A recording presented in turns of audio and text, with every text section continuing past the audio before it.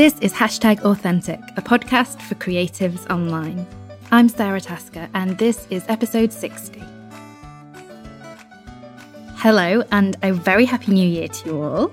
This is our very first episode of 2019, and we are just 7 weeks away from the release of my book, also called #Authentic. If you've already pre-ordered, I have got a very special snail mail gift that I want to send your way. So swing by the show notes after you've listened to this week's episode, and you'll find a link where you could submit all your purchase details to claim your special pre-order thank you. Everybody else, there is still time to pre-order. You just need to type #Authentic into your local Amazon website or whisper it into the ear of your local favourite bookseller. Also, if you are listening to this as it goes out, so that is Monday, the 7th of January, then a heads up that my Instagram class, the Insta Retreat, is back on sale right now, as in today.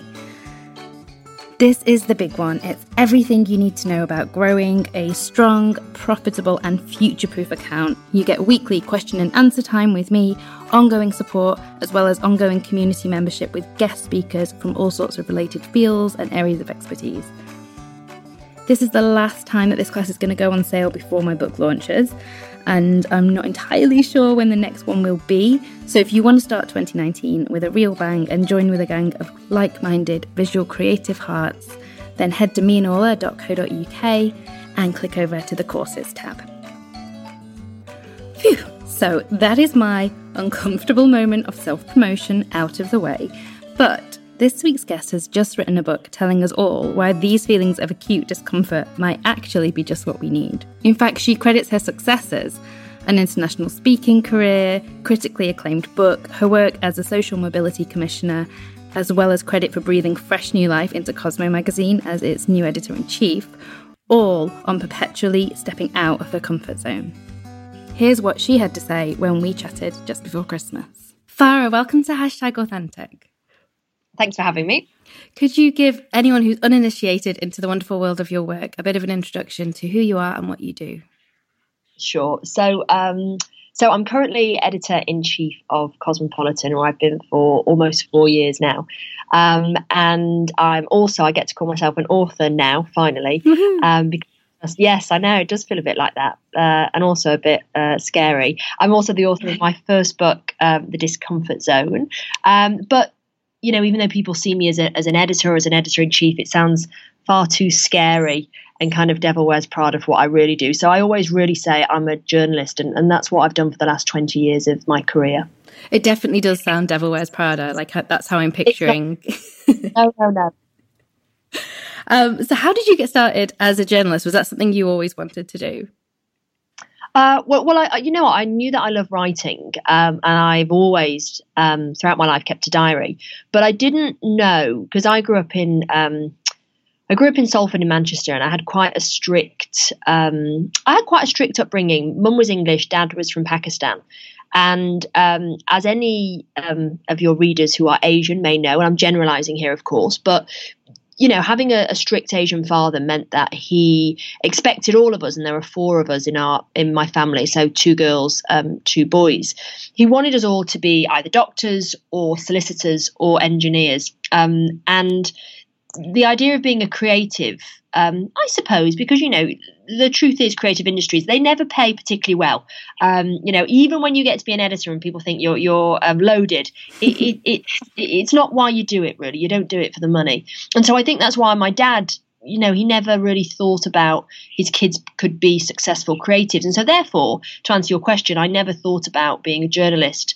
And it was only when my elder sister, who's 10 years older than me, she was very dutiful. She went and became a solicitor and was miserable.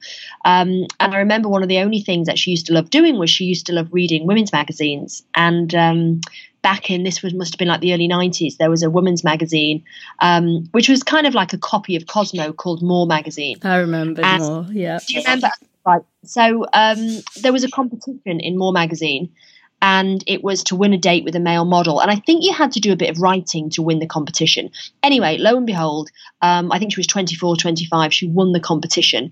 And it was less about the male model, but it was more about she came down to London and she saw that there were jobs. You could be a journalist. There was a full-time living to be made from it. And so she gave up her career as a solicitor, much to my dad's, dismay and anger at the time. And it kind of paved the way for me because she made the move. She made it acceptable to be a journalist. And she told me, if you want to be a journalist, you kind of got to get yourself down to London. I think that's different now, I have to add. I don't think. But in my day, to be a journalist on a magazine, you had to be in London. And so that's how it happened. I went to university in London after being rejected from Oxford. And I used my time at university to do work experience throughout my time at uni. And so meant by the time I graduated, I was in a pretty good position to get a job. There's so much interesting stuff in there because, I don't think many people who live in Manchester, as a fellow Mancunian, would grow up thinking, I could be the editor of Cosmo one day. It feels, that whole London bubble feels so far removed when you're kind of up here, even now, I think. Yeah, I think that's true. And I think there is a bubble in London, and I think there's a bubble in the media. So there are all these bubbles existing. And I think, for me, being a northerner, feeling a northerner at heart, but having lived most of my life not in Manchester anymore, I do think there is not a divide. It's not a north and south divide, but I think you're right. You feel that you are so far removed from it. And, you don't hear many accents like mine anymore. And if people are northern, they've often flattened out the northernness.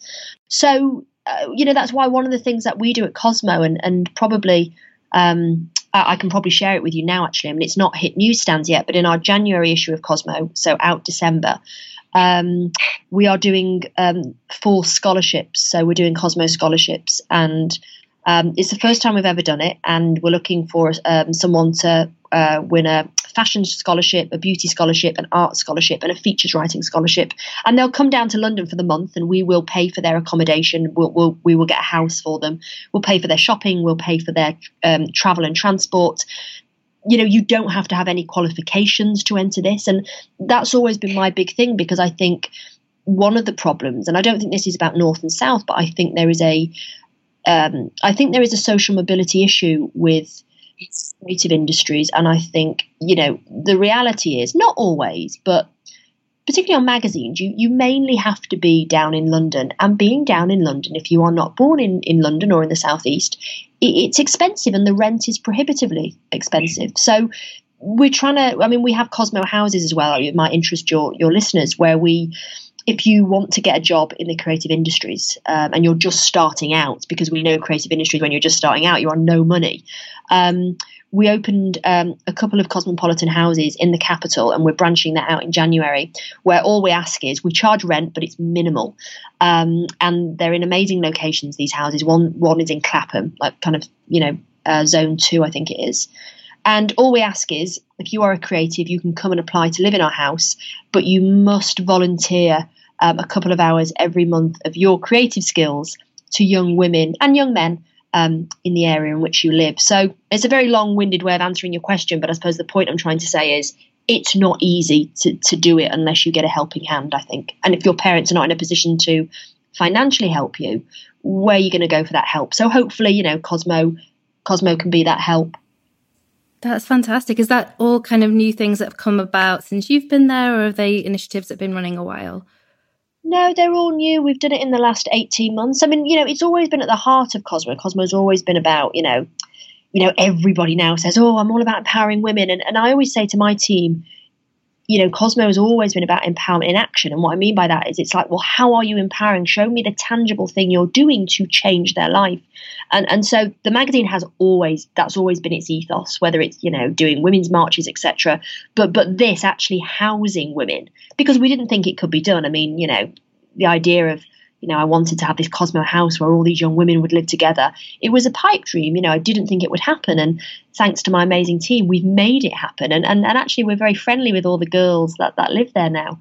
And we help them in the magazine as well. So, it's all happened since I've been here. But it's really my team who have made it happen, I have to say.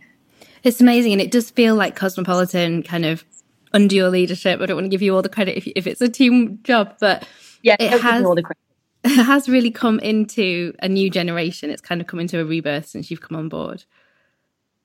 Yeah, I think, I think all magazines have a duty of care to what's going on in culture, and you have to change, and that's why editors change, and magazines, when editors leave, and, when, I hope this doesn't happen for a very, very long time, but when I leave Cosmo, whenever that will be, a new editor will come in and they will have a new vision. And I think that's what happens. Editors, they all come in with these new visions of what they want for the magazine. However, you can't change the values of the magazine. So I've always had to be very true to what Cosmo stands for, but just make it more relevant, I suppose, for what's going on with your generation, I suppose, now, which is, I think, I don't know, how old are you? I'm 34. Okay, so you are technically a millennial. Just about, yeah. Yes, and so I think the experience you have had growing up and fighting for your career has been much harder than me. It was hard for me, but I think you guys, it's so hard because you've come of age where the economic, structure has completely changed. The whole idea now of, you can do anything and be anything. Well, that's right and that's great, but it means you have to work nonstop. You have to hustle nonstop. You're not going to have a job for life. You may not have a pension. You probably won't get a mortgage. So I think things are so much harder for you guys that when I took over Cosmo, that's one of the things I said to my team. I said, we've got to help them. And I don't know how we're going to do that, but we've got to be more than just entertainment. I think the pages of the mag will always be about entertainment and information, but I was really interested in what we could do outside of the pages of the magazine. So hopefully it's doing some good. It really sounds like it is, because that's my impression of the kind of the print world, is that a lot of it hasn't, I guess, moved past the patriarchal career structure that has been in place long term. And so things like that, you do have to intern for free for a very long time normally to get a foot in the door at any publication. So something like being able to win a scholarship and have your accommodation and everything paid means that that's accessible to a whole range of people who previously would have just been excluded. Yeah, that's right. And you know what I have to say, and that's why I love, without sounding like a corporate robot, is why I love Hearst. And I've been at this company longer than I've been at any other company. We don't do these unpaid internships. You have to pay people. That's how it works, right? You do work, you get paid. But I think, one of the things that I've always found, I do lots of competitions in Cosmo, and whenever I talk to people, I say, I'm always, if you look on my Instagram or if you look in the magazine, I'm always telling people you can pitch. I don't think you have to be a journalist to pitch me an idea. If you have a brilliant idea and you have a strong voice, I think editors or good editors should be able to work with writers and nurture them. My biggest problem has been, okay, well, we've got all these opportunities at Cosmo. And yes, they're not jobs we do have jobs, of course, but the scholarship or writing for Cosmo, how do I reach people who are beyond the people that read my magazine? And so that is my big mission. So if any of your listeners work with charities or work with people who perhaps don't know about these opportunities, my wish is just please share it far and wide, because I think the only way media is going to get diversity of thought and opinion is really mixing up the class system that we have within it. So yeah, if you can help, I'd be very grateful. I suspect there's lots of people listening actually that could tick those boxes. We've got a very diverse readership, and lots of people who've got that exact struggle you just mentioned of like not fitting into the existing career structure, not being able to find their job for life, and having to think really creatively about how they can build something different. And that kind of brings me to something else I wanted to ask you about, which was I saw around the time of kind of your book launch, which was now a few weeks ago, a month ago, perhaps. Very September, yeah. Yeah. So there was a raft of articles, I think, all stemming from one interview you'd given about this notion that women can't have it all. And the right-wing press had obviously seized on this quote from you and were quite gleeful. It felt like some of the headlines were, kind of like, see women back to the kitchen. Here she is. She's got this job and she says she can't have it all. And I thought it might be an important point to try and clarify in case anyone has seen only some of the more twisted versions of that headline. Do you know what's really interesting? I haven't seen any of the twisted versions. I've only had a hell of a lot of women mainly mothers actually, saying, I'm really glad someone was really honest about that. And the truth is, to clarify it, which is very kind of you, to clarify, it was about, I didn't feel that I could have it all. And I am sure there are women out there who do have it all, you know. But for me, and I thought as a woman who has a platform to talk, I thought it was really important that it's like, I'm not saying go back to the kitchen sink, of course not. And that's such a restrictive way to look at that piece. And it's a misunderstanding actually of the piece. The piece is, we are told, and actually that it came from Cosmo originally, was you can have it all. And actually the piece, what I said in the piece was, it was one of the very, very famous editors of Cosmo. She had a book called Having It All. And of course, what that set in motion was for women, this enormous pressure to not only to have it all, but that you should want to have it all. And actually what I discovered was, she never wanted the book to be called that. She said that's not what it should be called. And it was the publisher who said, no, it's great, it's zeitgeisty. And so I don't think she believed, she didn't have children like me. And so my thing was, and this is why it's a deeply personal thing, is that I couldn't have children. And then when I had to kind of make quite a clinical decision about, okay, how much do you really want kids? And me and my husband thought, well, we'll go down the route of IVF.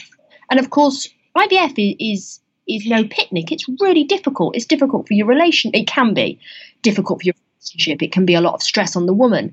I had just taken on a massive job, and I didn't know if I could go through that. And also, I think, and this is the thing, this is the real thing, really, is that I didn't have the ovarian ache that a lot of women I know had. So it was different for me.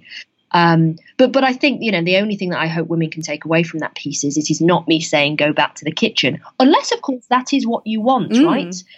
You know, if that is what you want, then all power to you. My thing is, I think you don't need to put so much pressure on yourself. It's that having it all-ish is perhaps a more realistic expectation, whatever that looks like for you. Do you know what I mean? Yeah, because what you're describing, like, it sounds like your husband had to make just as much of a choice. Like, everybody has to make that choice in life of kind of what is the route I'm going to take, and that automatically means some routes don't get taken. That's it. And, you know, he would have had to give up his career, which he was willing to do, completely fine with doing that. But when we looked at it all, it was like, well, how much do we really, really want this? And how much are we having a family because we feel like we should have everything? Sometimes you don't want everything, you know, and I think that's okay to not want everything. You know, so that was the point. Yeah, that was the point. But you know, the press will misconstrue things because it's outrage, and we live in a world of outrage and extreme clickbait. Yeah, so actually, things which are slightly more nuanced and in the middle, no one's interested in that. But that was supposed to be the takeaway. There's a quote, I wish I could remember who it's by, but it's along the lines of, when women were told they could be anything, we heard it as we should be everything. And I think that's kind of at the heart of it, isn't it? That's it. That is the point. You do not need to be. Take a load off if you need to.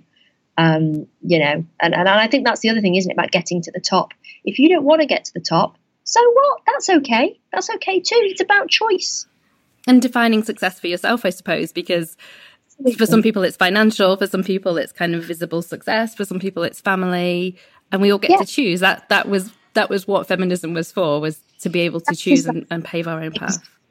Exactly. The point is, I support women, whatever their choice is. It doesn't look like your exactly, your idea of success will be different to mine, will be different to, you know, the lady who chooses to stay at home making jam. They're all good choices. That's the point. So to pivot, let me just see what I've got. Do I want to cover? Take me away from this discussion before I'll say something that will offend someone. No, it's all good. You've been perfect. It's okay to be offended. You know, when people say, you offend me with what you say, or I even don't like calling trolls because they're allowed to, you know, they're just people with who are upset about something you've said, and that's okay. I'm a massive believer in, goes back to what I was saying, Sarah, about divergent thought. You've got to have opposing viewpoints to kind of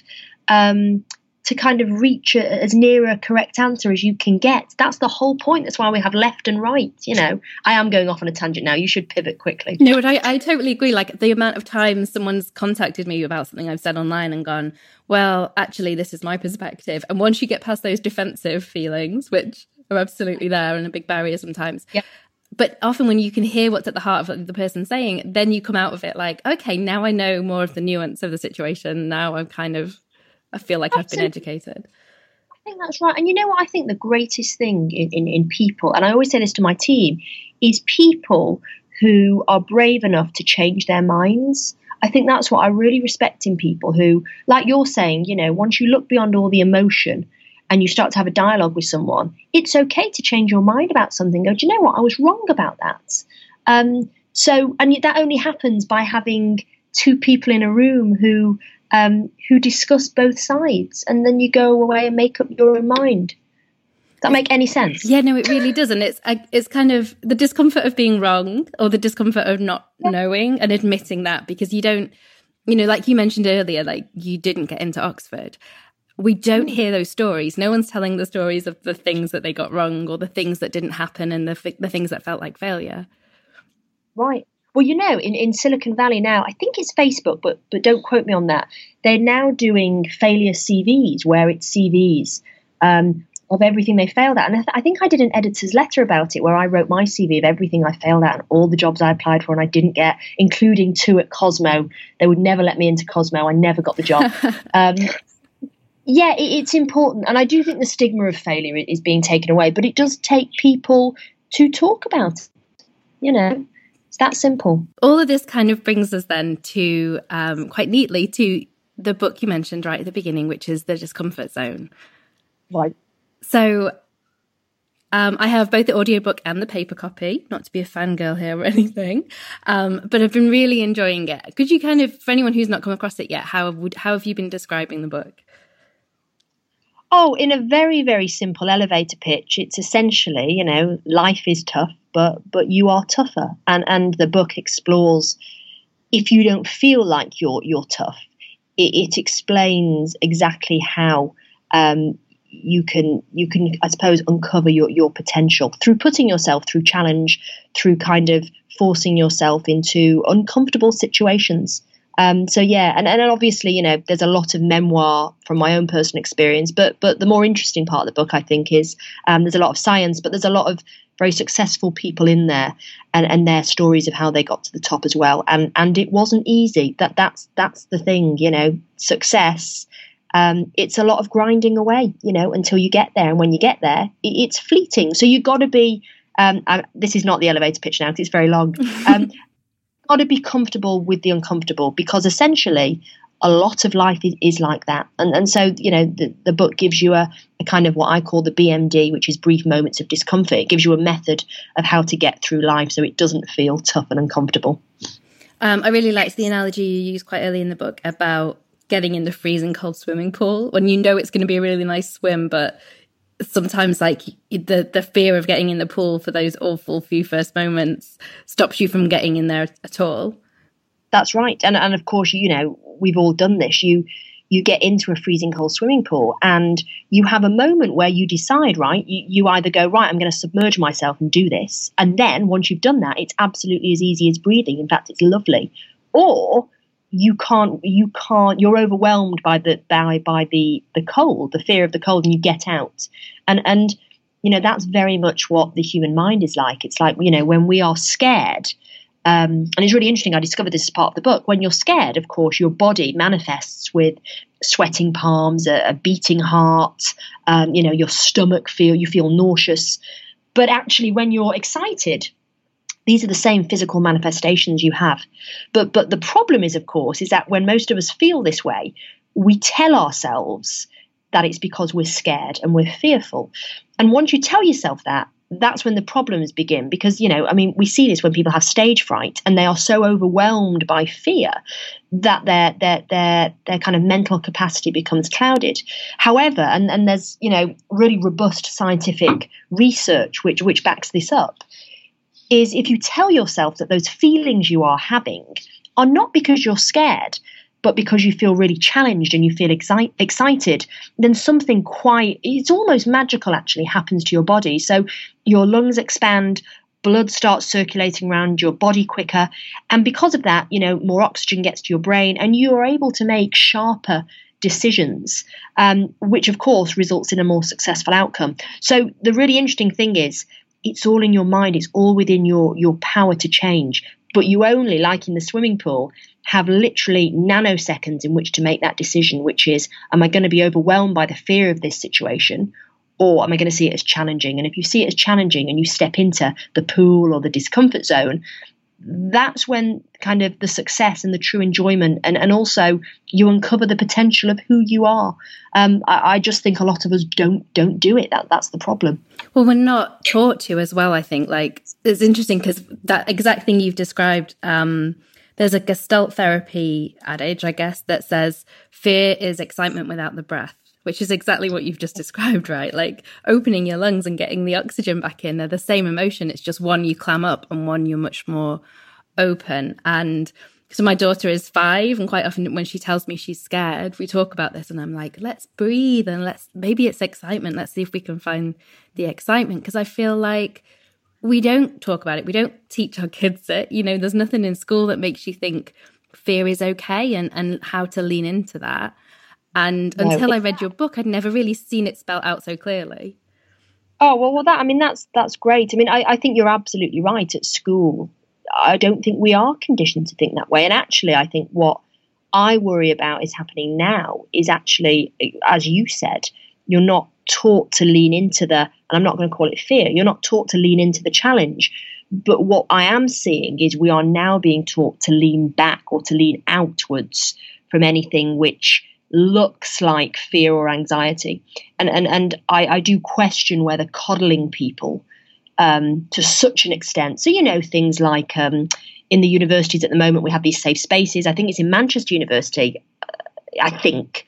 They stopped clapping because some people found it was a triggering experience. Well, you know, exposure therapy, we know works. And we know that if you're afraid of something, obviously you don't confront yourself with it head on, because that, of course, would be anxiety inducing. But what you do is, in a controlled manner, you expose yourself to the very thing that you are afraid of. And it doesn't stop being frightening, but you become braver, and therefore you are able to manage it better. So that's that's why I have this I get really angry about people calling your generation snowflake. It's like, don't tell them that they're fragile, because they're not. And if you tell someone that they're fragile and they're delicate, then they will behave that way. And of course, we're not meant to be. You know, we were growing up in caves. We were hardwired to withstand a little bit of struggle and to carry a load. I feel like I do have to add as a caveat here.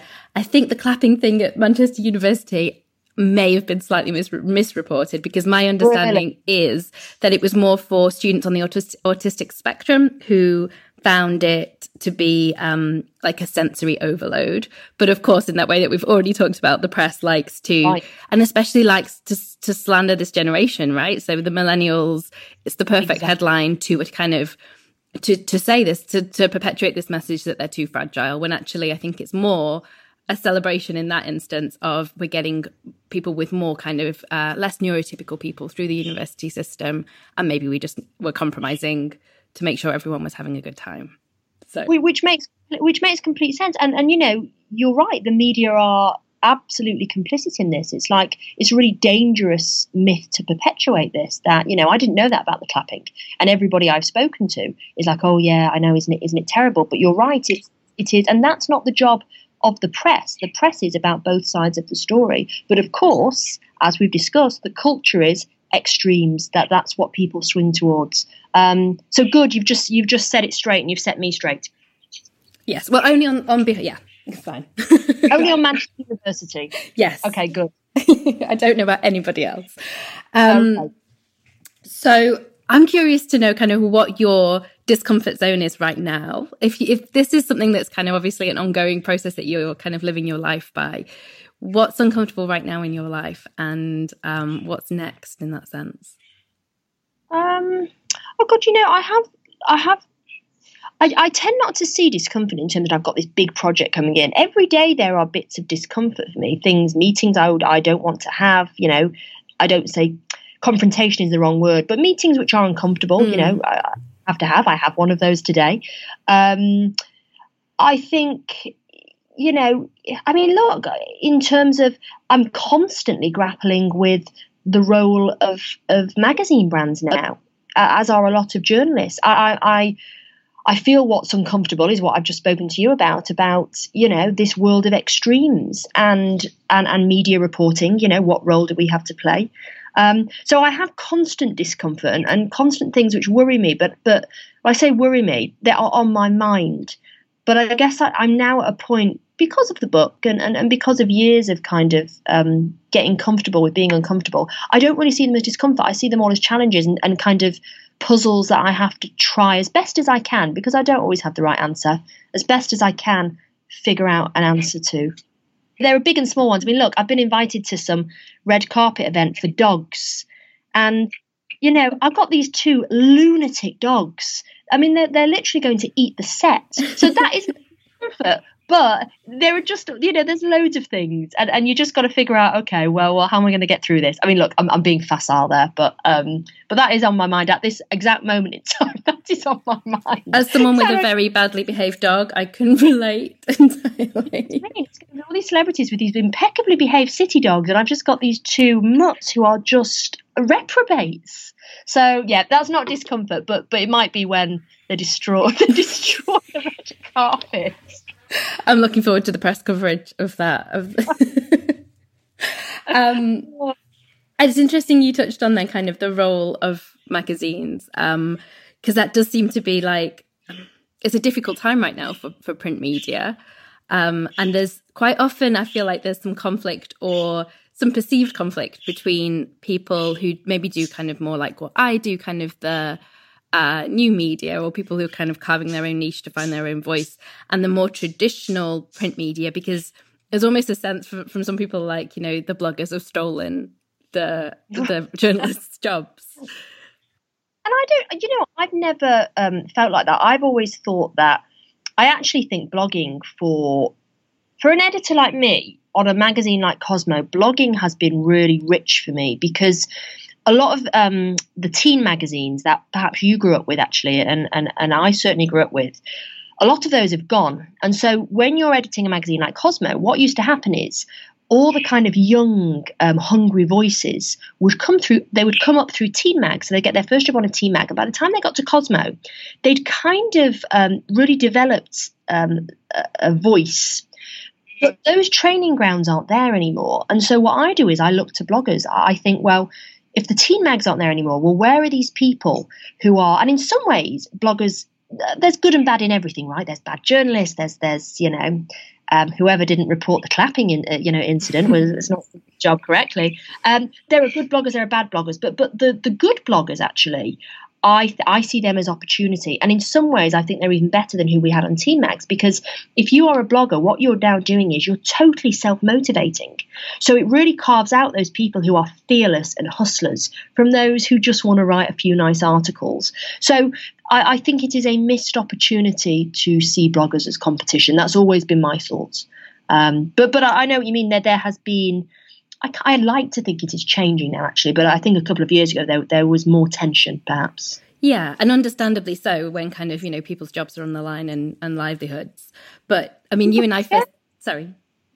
No, I'm just saying people behave in sometimes questionable ways when they are scared. You know, you behave differently. Absolutely. But you and I first connected actually because of the Cosmo Influencer Awards, which for anyone who doesn't know about those, how would you describe the Influencer Awards? So the Influencer Awards started as the Blog Awards. So when I came in as editor, the Blog Awards had been going, and I think Cosmo were the first people to do it. So that's what I mean. Cosmo has always acknowledged that bloggers there's a real bed of talent there, and we wanted to work with them. So when I joined, there were questions about, you know, what do we do with the Blog Awards? Does it become something else? And actually we changed it to become the Influencer Awards. And the Influencer Awards, basically, you remember it. It's a beautiful award ceremony. We work with Pandora, who do those beautiful jewelry, and it's acknowledging the talent within the world of influencers, which is and you won, of course, Content of the Year, right? I'm pretty sure. Yeah, so that basically is the equivalent of Writer of the Year. So we had all sorts of different categories. So we had travel influencer of the year, beauty influencer of the year, fashion influencer of the year. I think it was campaigner of the year, which Monroe won, Monroe Bergdorf. So what it was kind of an acknowledgement to you guys that what you do is absolutely valuable, and it is just as valuable as what we do. And in some ways it's different, and that's right that it's different, but you are absolutely part of the journalistic community. But, so it's a really, you guys, it's mainly for kind of well-known influencers, but we do have a category which absolutely anybody can enter as well. So, keep your eyes peeled for that for next year. Yeah, I'll put all the links and everything for the previous years into the show notes so that people can kind of keep an eye on the right spot. And what was really lovely actually was it was such a diverse group of winners, in kind of just in every way, in kind of age, body type, skin colour, ethnicity, everything. It was just a really good mix, which was lovely to see. And I think a lot of people can be very cynical about that and go, "Oh, was it deliberate?" The beauty of Cosmo is that it's about the pot now. I think is particularly in what you guys do. So going back to what we were talking about, diversity in media. If you're an influencer, anybody can become an influencer, and that I think is what you saw with our awards. Is it was diverse because the pot is diverse. The voices within the influencer community, they are so diverse, and that's why I think it's an amazing world to look at. So yeah, that's why it was it was diverse because that's what your world represents, quite rightly. And that's a really beautiful place for the two to meet, I think, isn't it? That then comes back around to your goals about making journalism and making Cosmo and print media more accessible to everybody. That's it. And, what I think is it's the London thing. I mean, the thing about you're working in Manchester. You didn't have to uproot your life. And I think that's what's brilliant about influencers. And, I want to get to a place where we have more kind of stringers who work across the country reporting for Cosmo. It's the London thing. That is the tricky thing. That's why I think, with the Cosmo houses and the scholarship is so important, because rightly or wrongly, a lot of the magazines are still based down here. And that's a problem. That's a social mobility thing. That's a money thing. And bit by bit, we're going to try and work on that. Yeah, because it seems to me like it should be entirely possible, given everything, given that we're doing this interview and I'm up in Yorkshire now and you're down in London. Admittedly, we've had some tech issues, but yeah. I think if you want to work on the in that you're going to have to be down here, but I do think we will get to a place very soon, and I think it's happening as well, which is exactly, you have journalists who work for us and they are anywhere and they are reporting on what's going on in their kind of micro culture, whether that's what's going on in Liverpool or Manchester. That's what I personally as an editor need more of. So if anybody has any ideas, there may be the world's most exciting story going on in Manchester in a tiny pocket that I don't know about, which is why I need people to tell me. So where can people find you online if they want to get in touch about any of these things or find out more about what you're doing? Yeah, so do you know what? And I shouldn't say this for my sins, but I advertise all our jobs on Instagram. I don't ask for qualifications. People often pitch me through Instagram. And you know what it is? It's because if I give my email, as you can imagine, it's full. I mean, it's so big. But Instagram, it's the direct messages. And that may be how we even corresponded in the beginning. It's not so polluted in there. So often I just say to people, and it's short, right? So I don't want long essays. Like if you have an idea, just ping me a direct message. That's not an open invitation to everyone.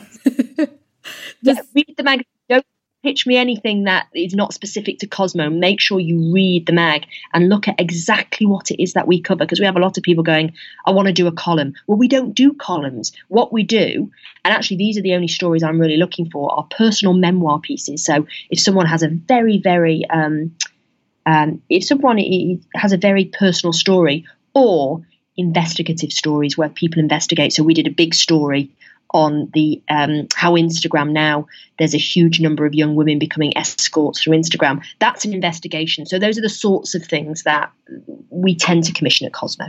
Fantastic. That'll be really valuable for people to know what direction to go in. And your book, The Discomfort Zone, is available everywhere. Yes, all good bookstores and Amazon. And if you've read it, can you please leave me an Amazon review? I don't know what good that will do. But yeah, please. I believe it affects the algorithms. I asked my publisher this the other day and they gave me a very complicated answer. So yes, reviews, please. Go and review all your favourite authors, in fact, listeners, because it's very important. Yes, Farrah, thank you so much for speaking to me today, and good luck with whatever is next for you. Thank you so much. Thanks, Sarah. Bye. Bye-bye. You'll find show notes for this week's episode at meandorla.co.uk/podcast 60. And I'm going to include links to everything Farrah mentioned and so generously shared in our conversation today. And I'll also, of course, include links for where you can grab a copy of my book and Farrah's, and details of that Insta Retreat class for anyone who might be interested. Farrah is brilliantly active on Instagram, where she's currently sharing journalism help as well as tips on pitching to magazines in a series of lives. So do stop by her page. She's at Farrah Storr, FARRAHSTORR, and you'll also find me on there at meandorla. But let Farrah know your thoughts about today's episode and her work, and let's keep this conversation going. Thank you all, as always, for listening. I hope you've had a brilliant start to the new year, and I can't wait to see you next week.